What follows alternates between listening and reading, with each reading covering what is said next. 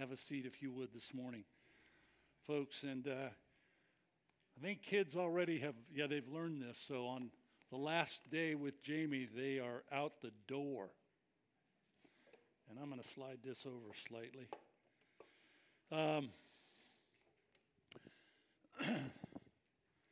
Thank you, Stephen and Jamie, for letting us have a big deal. I'm coming over more, okay?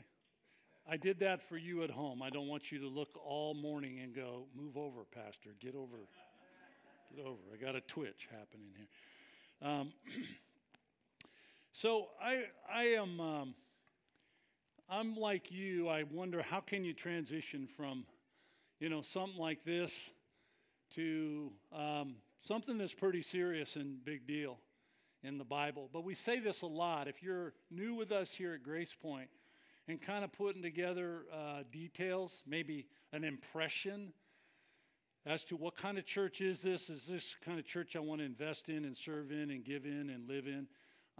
One of the things that's very real is we love to have a blast. And the chases were fun this morning, but we do. We find a way to have a blast, and we have a lot of that. By the way, today's George Jetson's birthday. Is that right? How's that for, random? Okay, that had nothing to do. It's not in my notes. But we also get really serious, and we don't apologize for that, right? Because there's some things that are really serious. God, life, the broken world we live in, the Bible that's open in front of us. These are all things that are really serious, and it doesn't mean you have to drone on or become a pastor that sounds like he's, gargling with lemonade or something. I mean, but we do. We laugh at ourselves, and we get serious about things we should get serious about. That said, I want to share with you some questions. I stand here today with questions on my mind as I kind of get started in my message today. It's actually, the message is called Barriers. You can see that at the top of your outline. Purging Prejudice was a former title I was flirting with, and I gave up on it because I don't like the sound of it. But Barriers is real, and you'll see why in a moment. So here's some of my questions. Why do seniors live in 55-plus communities? Okay, for the record, by the way, by age, I could move into King City right now, okay? Just so you're, wondering. I could even go where my dad lives, Bonaventure. Dad, you want me to come be your roommate? Just kidding. Just kidding. So here's another. Why do teenagers attend youth group? Why are singles drawn to singles group? Duh. Right? No, I'm not. I don't mean to make fun. I mean to tell you about a group of single ladies who came to me one time and said, "You want to know why we go to singles groups?" And I said, "Sure." And they wrote me, and their answer was signed Sinbad, Sinbad. And I'm like, I have no idea what that means. So I wrote them back, and they said, "Duh, single income, no boyfriend, and desperate." From their own lips, folks. That's what some have told me.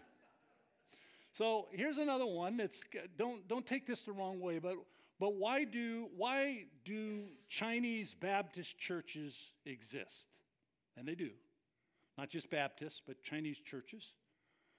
Why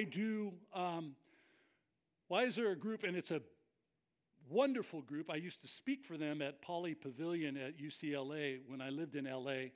They would invite me, and I was the only Caucasian invited. Maybe there were others, but I was the only one because I was speaking.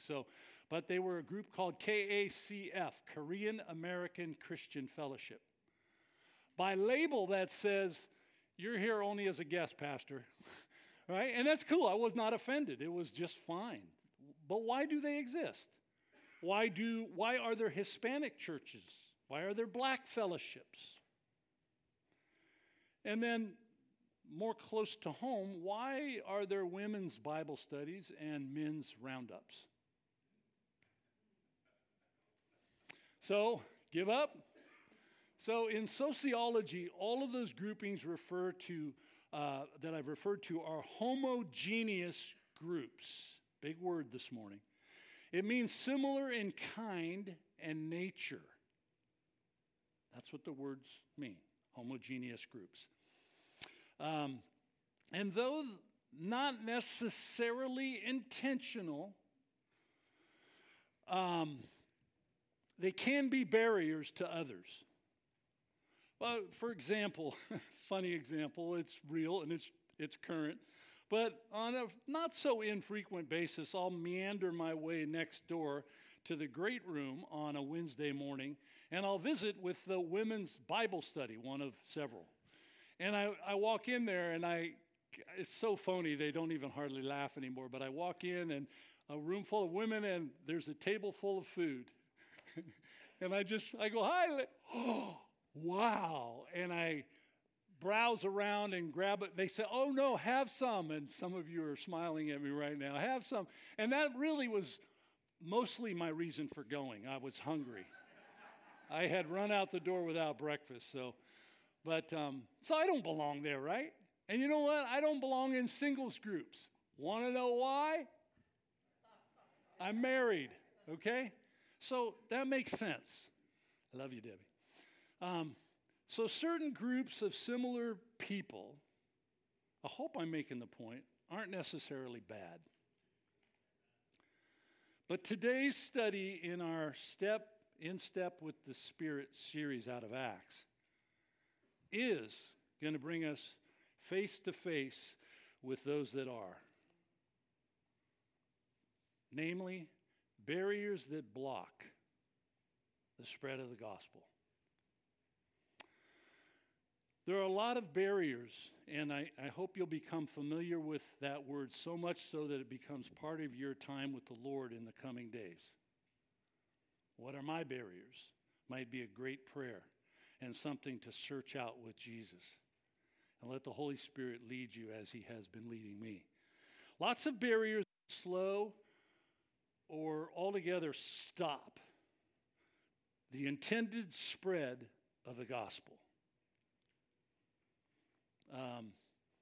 The gospel, just in case my hunch is correct, and it usually is in this regard, every Sunday we're together, either in the house or joining us live stream, there are people that have heard that word. We get it. It's a gospel ministry. What is gospel? It's also known as the good news, okay? And you say, well, what good news? I mean, help me out with that. So I've worded something very succinctly for you. The good news that sinful humans who deserve damnation as a consequence of their sin, I get real personal, of my sin, sinful human, sinful Steve, who deserves eternal condemnation as a consequence for my sin, comma, can have their sins fully forgiven and salvation freely granted. Incredible. You start to see and hear it in my voice, see the smile on my face. All of that through Jesus Christ. A gift. Or to put it in a single New Testament verse, the wages of sin is death, Romans 6:23 reports. But the free gift of God is eternal life for you and me, through Jesus Christ our Lord. Can I get an amen? That is good news worth applauding, right? That's good news. And you know what? Some of you applauding have been Christians for a long time and you've never gotten over it. Some of us applauding need to go, that's true. Why am I not just tripping over myself to tell everybody the good news? Enter the word barriers. Barriers can very easily block me, maybe you, from sharing such good news. So I've made a partial list of gospel barriers that I have to tell you, I've not only seen these, but it brings me shame to admit to you, have practiced some of these. Okay? Some of you are reaching for pens. Don't be subtle about it. Grab a pen and get ready to write. These are just a partial list, but they're meant to prime the pump and have you say, oh, that's mine, or mine's not on Pastor Steve's list, but I have a couple now. I'm starting to track with you. I get what you're talking about. Okay, so here's my kind of partial list of things I confess to you I've done in some way, sometimes in significant ways, and I've watched others do it. Here's my list. Ethnic barriers. Economic barriers. Educational barriers.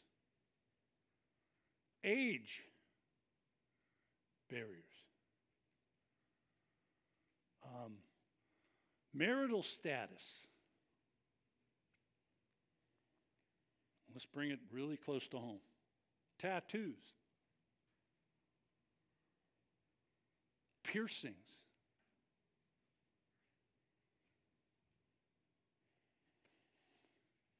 Politics. I don't know if you can hear that online, but there's a nervous chuckle in the room right now. It's okay. Politics. And biggest of all, religion.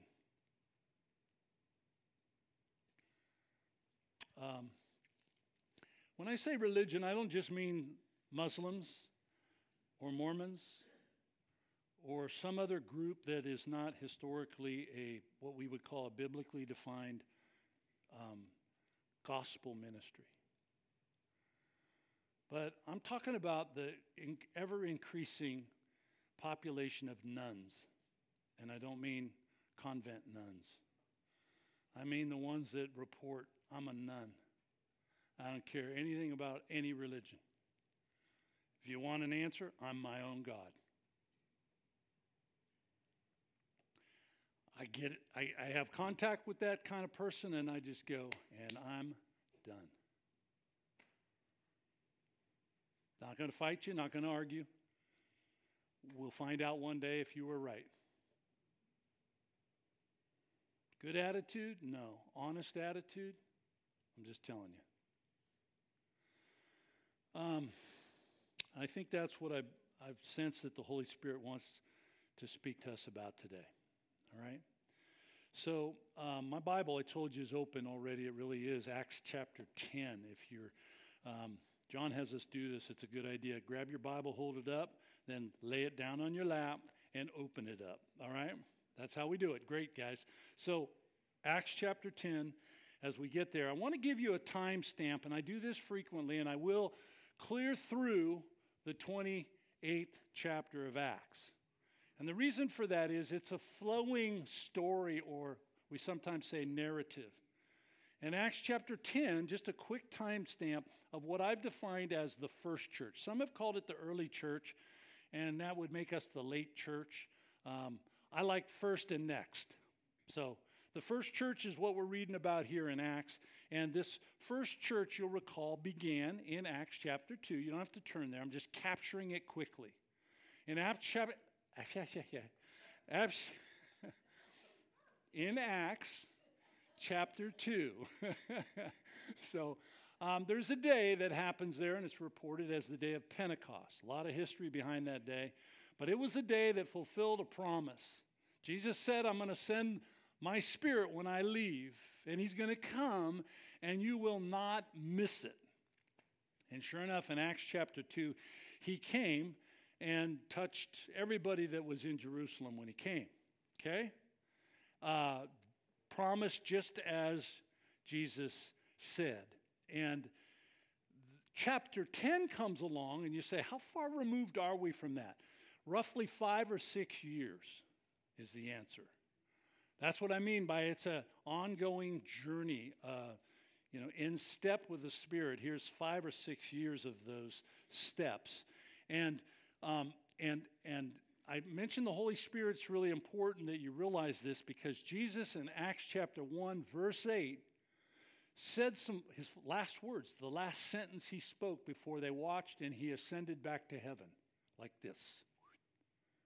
Anybody there was changed forever. They saw him head back to heaven, and his last words were, "You will receive power when the Holy Spirit comes upon you, and you will, as a result of that, Pentecost, be my witnesses to Jerusalem," which is where they were, to Judea, which is the surrounding county, if you will, to Samaria up north, another county, and to the ends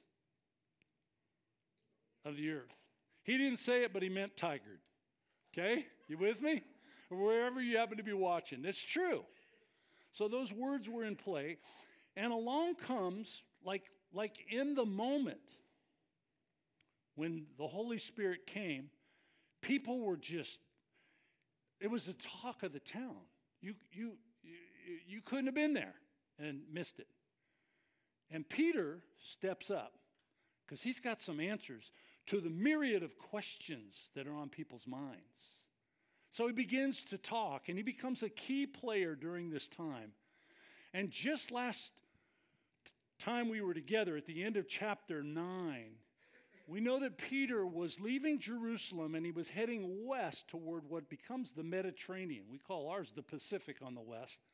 But there, it's heading west to the Mediterranean, and on his way west, he stops in a couple of locations. Lydda is one of them, and the other is Joppa. So Peter's traveling, and everywhere he goes, he's talking about Jesus. Only when he comes to Lydda, these are in Acts chapter 9, he's part of two miracles, one in Lydda, one in Joppa.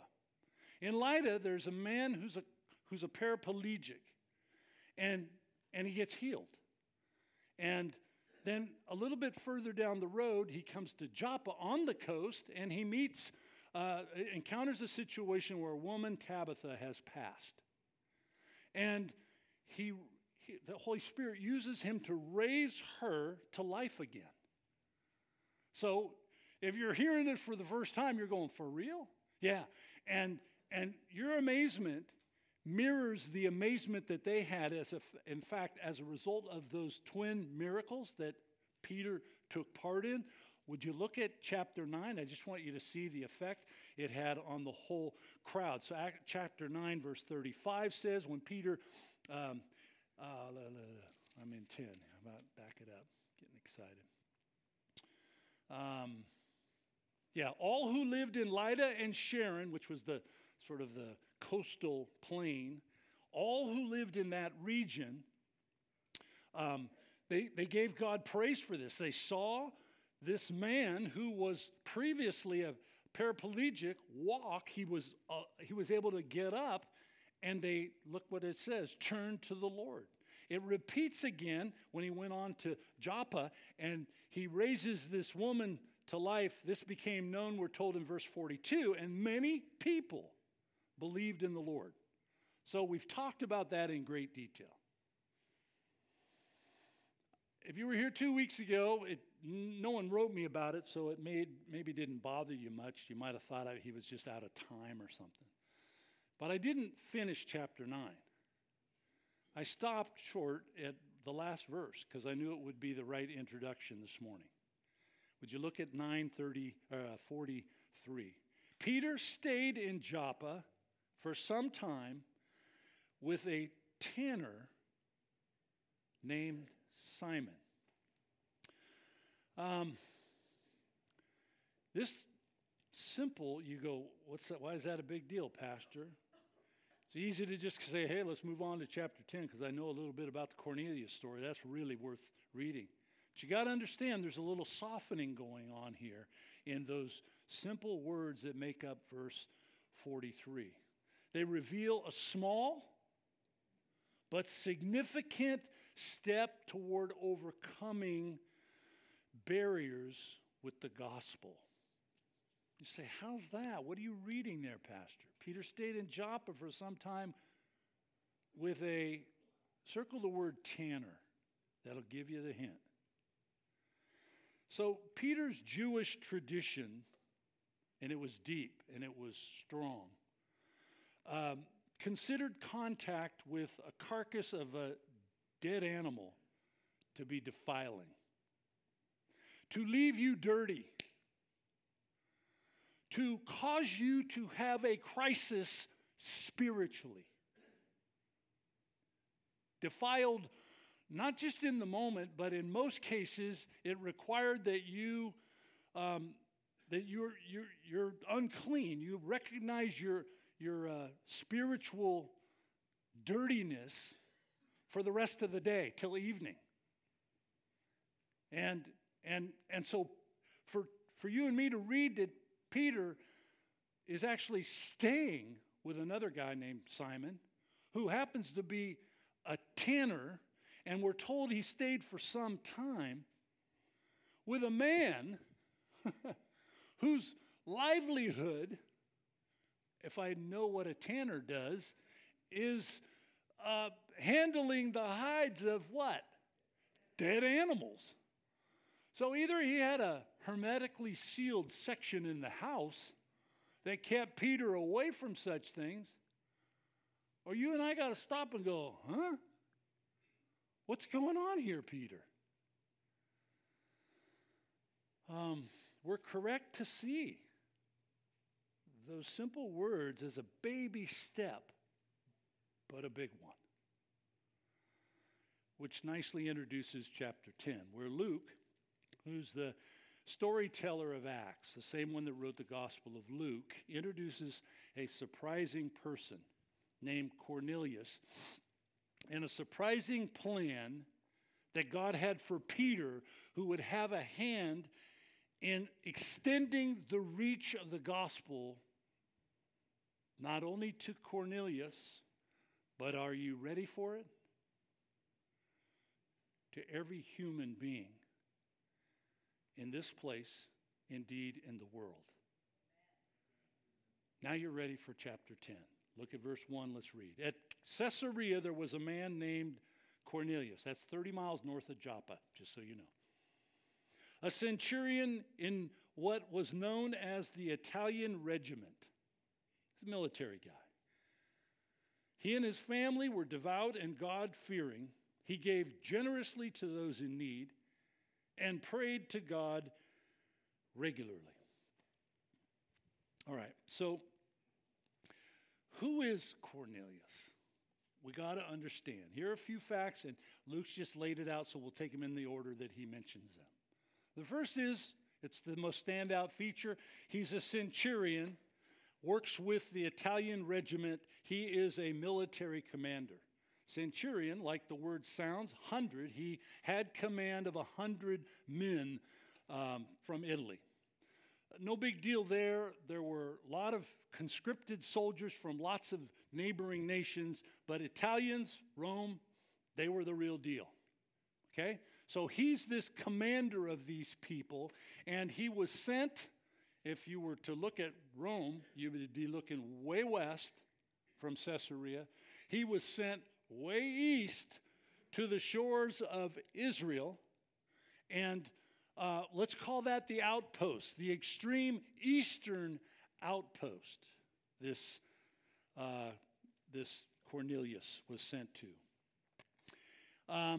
It was a likelihood, if not a certainty, that the fact that he was a Roman soldier meant that he was likely loathed by most Jews, if not all. And there's a reason for that. In that day, Rome was an occupying enemy. It'd be like some country coming in here, and maybe if they chose not to kill us all, they decided to just take up residence and start calling the shots, change all the rules, and expect your complete allegiance, submission.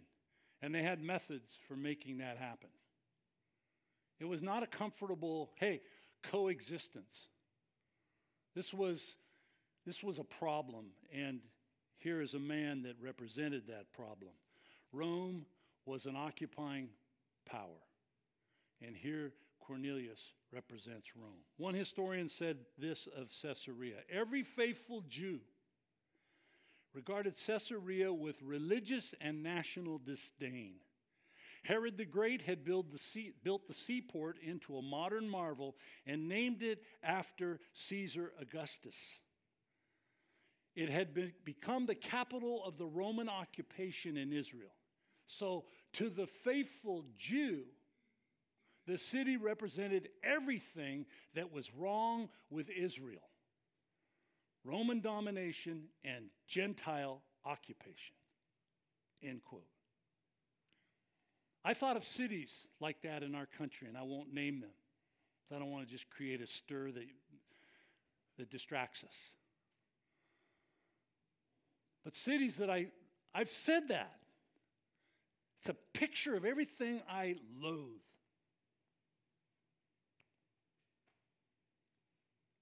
You ever thought that way? We live pretty close to one.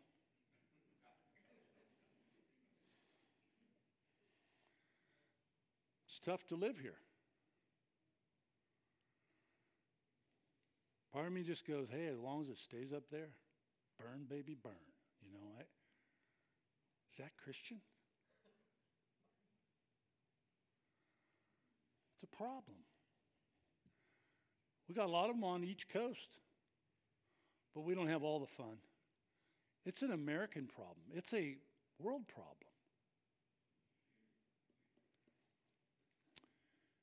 And here we have a visible representation of that problem in the ancient story. And he answered to the name Cornelius. All that in verse 1. Then comes, I'm going to just call it what I saw it, a jolting contrast in verse 2.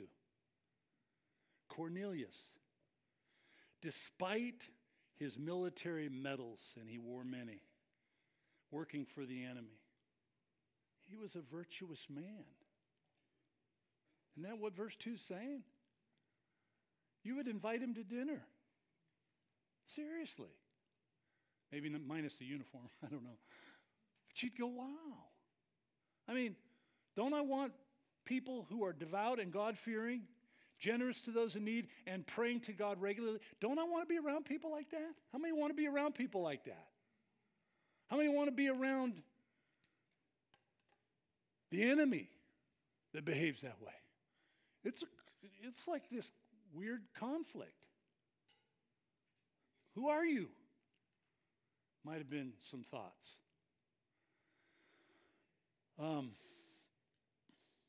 Even the word Luke uses, would you look at verse 2 again, to describe the way Cornelius prayed. You see the word prayer there, right? He prayed to God regularly. It's not just what you and I do, a simple prayer, Lord, bless this food or something like that. It's an intensity word. It's a much stronger word. It's a word that says he begged and he pleaded earnestly. That's who Cornelius is. He's a guy that said he pursued God, I would call that, with a passion. That's more than just prayers. Most of us pray. How many of us pray that kind of prayer that just says, God, I need. Please, God. I plead with you. That's more the Cornelius spirit. What was he praying about? Well, we're not told, actually. We can safely speculate, I think, based on how the rest of the story unfolds.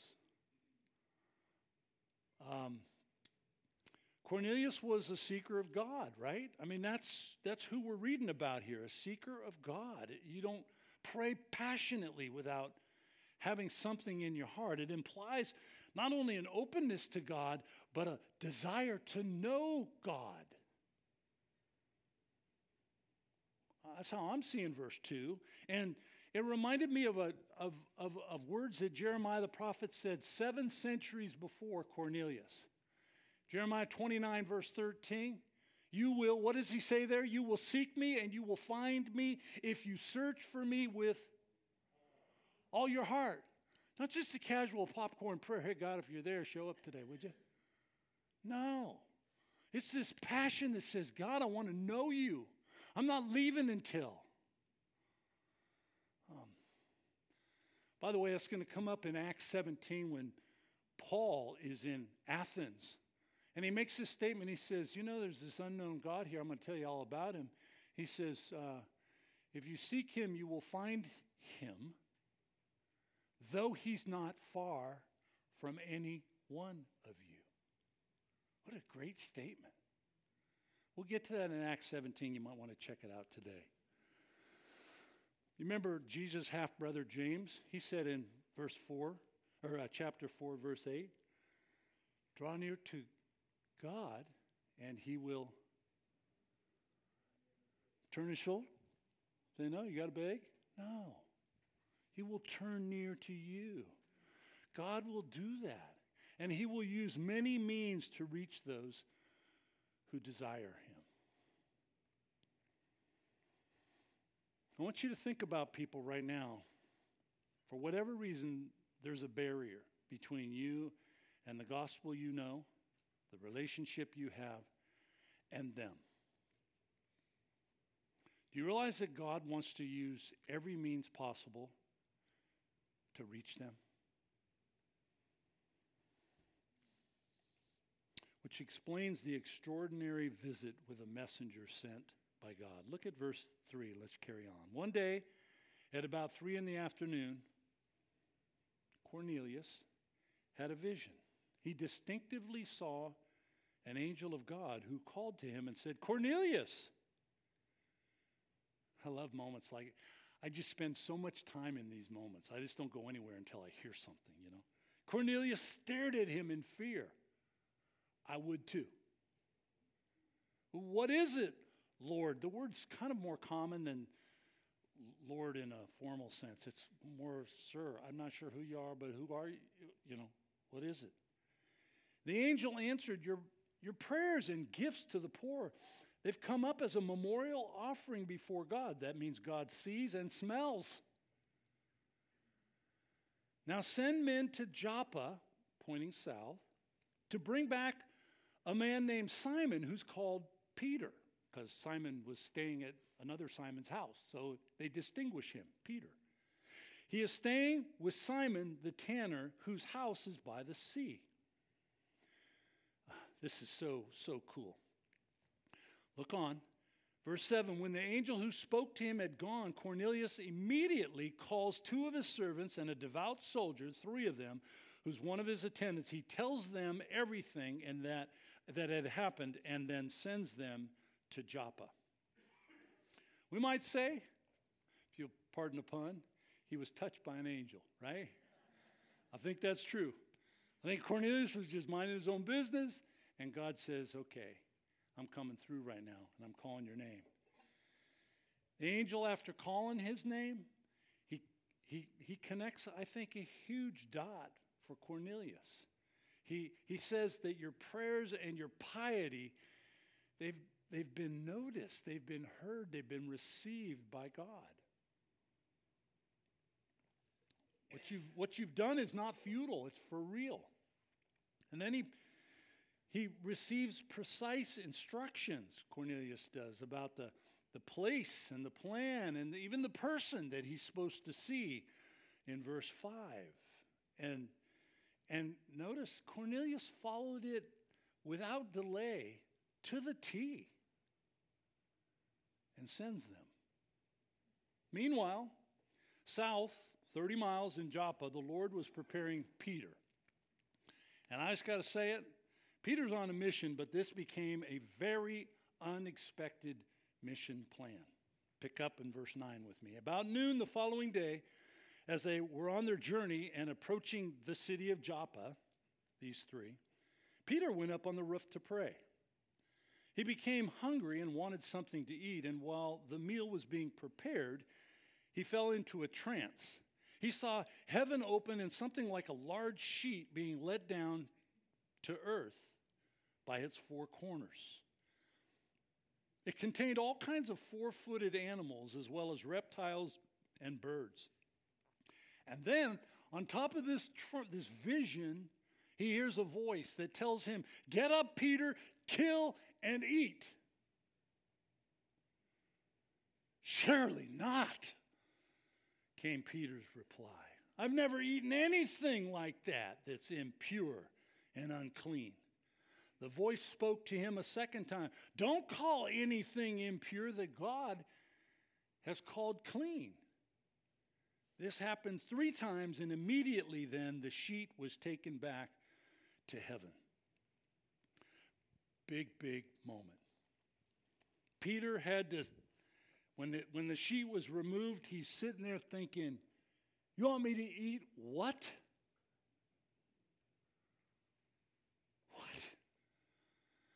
As we discussed earlier, Peter was not just a Jew, but a devout Jew. He was a man where his heritage made it particularly onerous for him to have contact, much less kill and eat anything in verse 12. You kidding me? Must have been his initial reaction.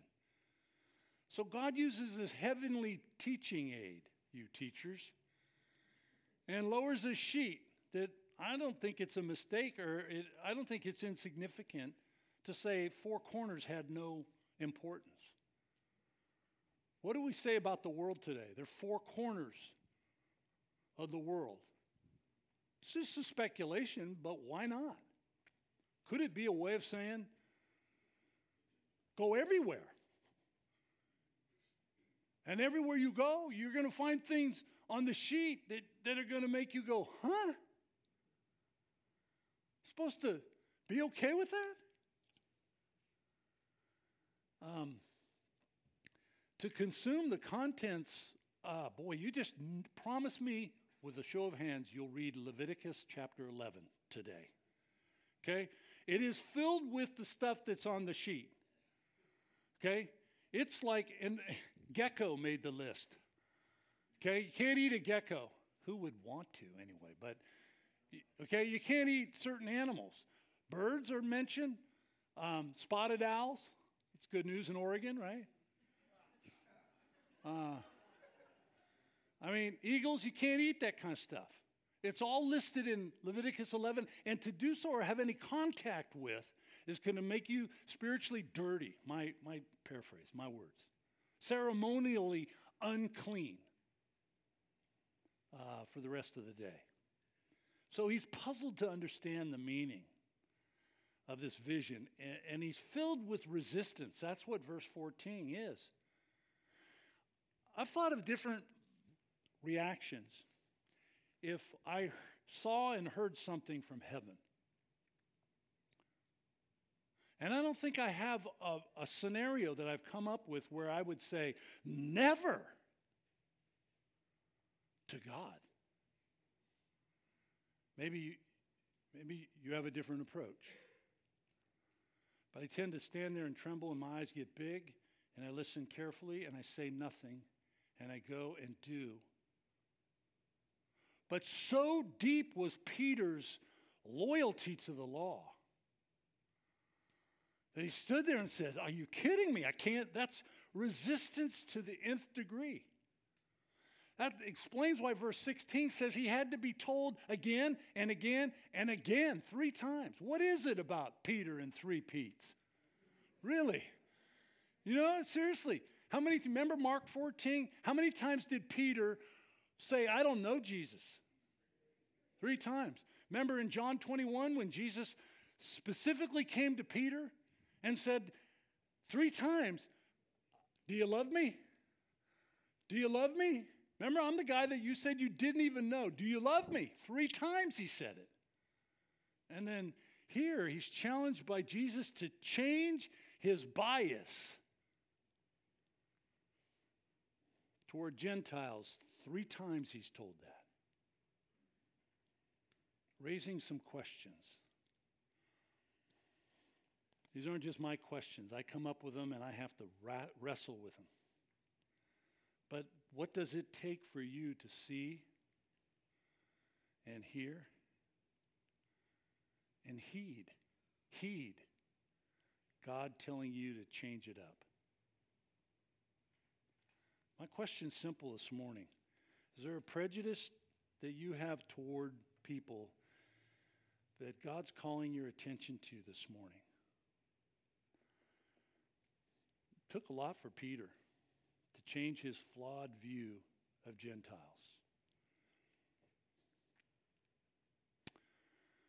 I want to finish this first half by reading verses 17 to 23. Would you go there?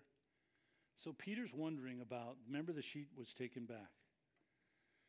Wondering about the meaning of the vision. And while that was happening, the men sent by Cornelius found out where Simon's house was and stopped at the gate. They called out, asking if Simon, who was known as Peter, was staying there. While Peter was still thinking about the vision, I missed these words many times when I've read this before. The Spirit spoke. Simon, 3 men are looking, there's 3 again, are looking for you. So get up and go downstairs. Don't hesitate to go with them, for I have sent them. Peter went down and said to the men, I'm the one you're looking for. Why have you come? The men replied, as this passage began, we've come from Cornelius the centurion. He's a righteous and God-fearing man who's respected by, well, look at this, all the Jewish people up in Caesarea. A holy angel told him to ask you to come to his house up there so that he could hear what you have to say. And a lot is in one verse. Then Peter invited the men into the house to be his guests. The Holy Spirit spoke to Peter in verses 19 and 20 here. I imagine this. I imagine the Holy Spirit putting his arm around Peter, just as Jesus did in John 21, and saying, hey, I want to tell you something about Gentiles. And he speaks kindly and directly to Peter and says, you know something? Clear back in Genesis, when I told some things to Abraham, I told it wasn't just about the nation Israel. It's about the world through Israel who would hear about Messiah, my answer to sin, my son. So there's this really cool start where the Holy Spirit's saying those things, and then it's followed by this very brief before they even come in, apparently, there's this meet and greet with Cornelius' men, and it was very impactful to Peter. It had to be. When you're standing there, maybe arms folded, you see a couple of guys in uniform, maybe just one, and you know they're from Caesarea, and they work for the man. And you're stiff. You're hard. Maybe a little cold. So they're respectful, and I'm sure because they knew the view that Jews had of them. So it's no secret. They're Gentiles. Cornelius is too. Nobody likes you. At least not Jews. And they're definitely off limits, which explains, I think, why their reference to Cornelius as being a Gentile respected by all the Jews in Caesarea. They also describe him, as I mentioned, in the same way in verse 2 of this chapter. They describe him as a righteous and God-fearing man. And I think that those labels might have done this to Peter. Wow. Really? How can that be? How can that be so for a Roman Gentile? A military man at that. So we're going to pick up next week in verse 24 and talk about how much takeaway is going on here. But I'll give you a heads up. Verse 34 tells you, I now realize how true it is that God does not show favoritism was a takeaway from what's ahead. Clearly, the Holy Spirit was at work pointing out barriers. And this morning we're reading about this gospel barrier that frankly, would block the flow of the gospel to any Gentile living in or around Peter and other Jews in that time.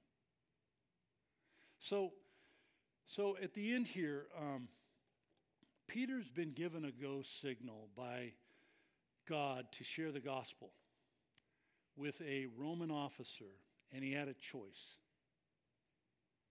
So do I, and so do you. Whether to go and do what God had clearly directed him to do, or to choose not to. Basic choice. And when I thought of that as I was finishing my work on this message, I was thinking about another man. And not me this time. I was thinking about a man who lived actually 8 centuries before Peter. A prophet by the name of Jonah, who was given a similar stretching assignment, don't you think? He was given that assignment by God to go to Nineveh, northeast. And the text says in 4 chapters that make up the book bearing Jonah the prophet's name, that he went as far as possible in the opposite direction. Maybe you made this connection in your mind already. It's the same location that Peter's in, Joppa. God told Jonah in Jerusalem, go and go to Nineveh. Instead, he goes to Joppa, and he avoids at all cost any interaction with off-limits people that filled the streets of Nineveh. He refused God's missionary plan and curiously went to this same location. However, unlike Peter, when he boarded the ship, he had to have a major course correction, bigger than Peter's by far. Why did he want to stay away from Nineveh? Well, we can guess at that, but the Bible actually gives us some answers.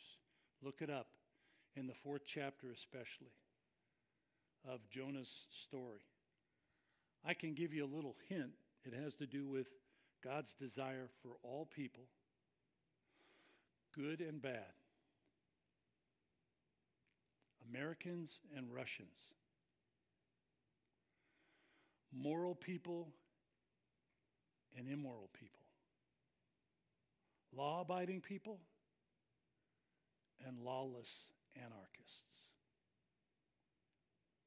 See how the barriers things comes into focus? So I'd like you to bow as we get ready to sing a song and be on our way. I'm going to ask you a question as we bow our heads. Where has God told you to go?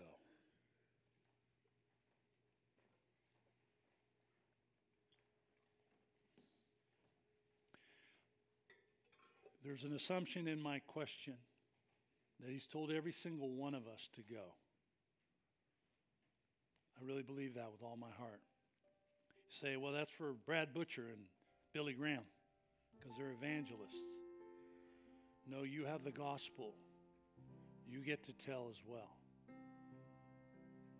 It's another mom that you walk and stroll with your kids. It's a coworker for you. Somebody that is a neighbor, and they got signs in their yard that tell you a whole lot about what they believe. But you have the Savior of the world. So do I. Who says, tell them. Where has God told you to go?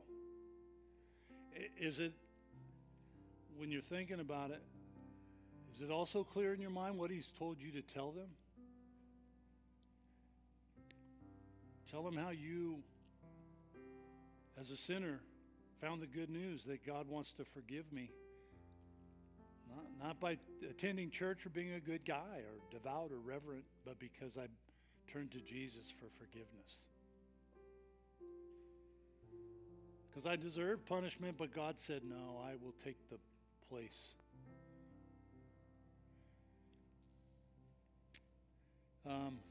So who's he told you to tell, and are you preparing to go?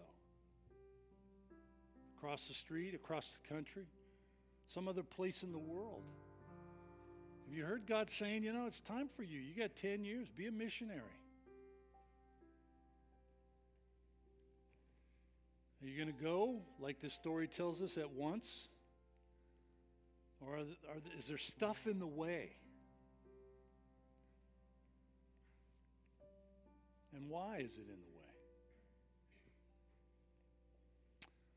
Don't be a barrier to the gospel reaching all.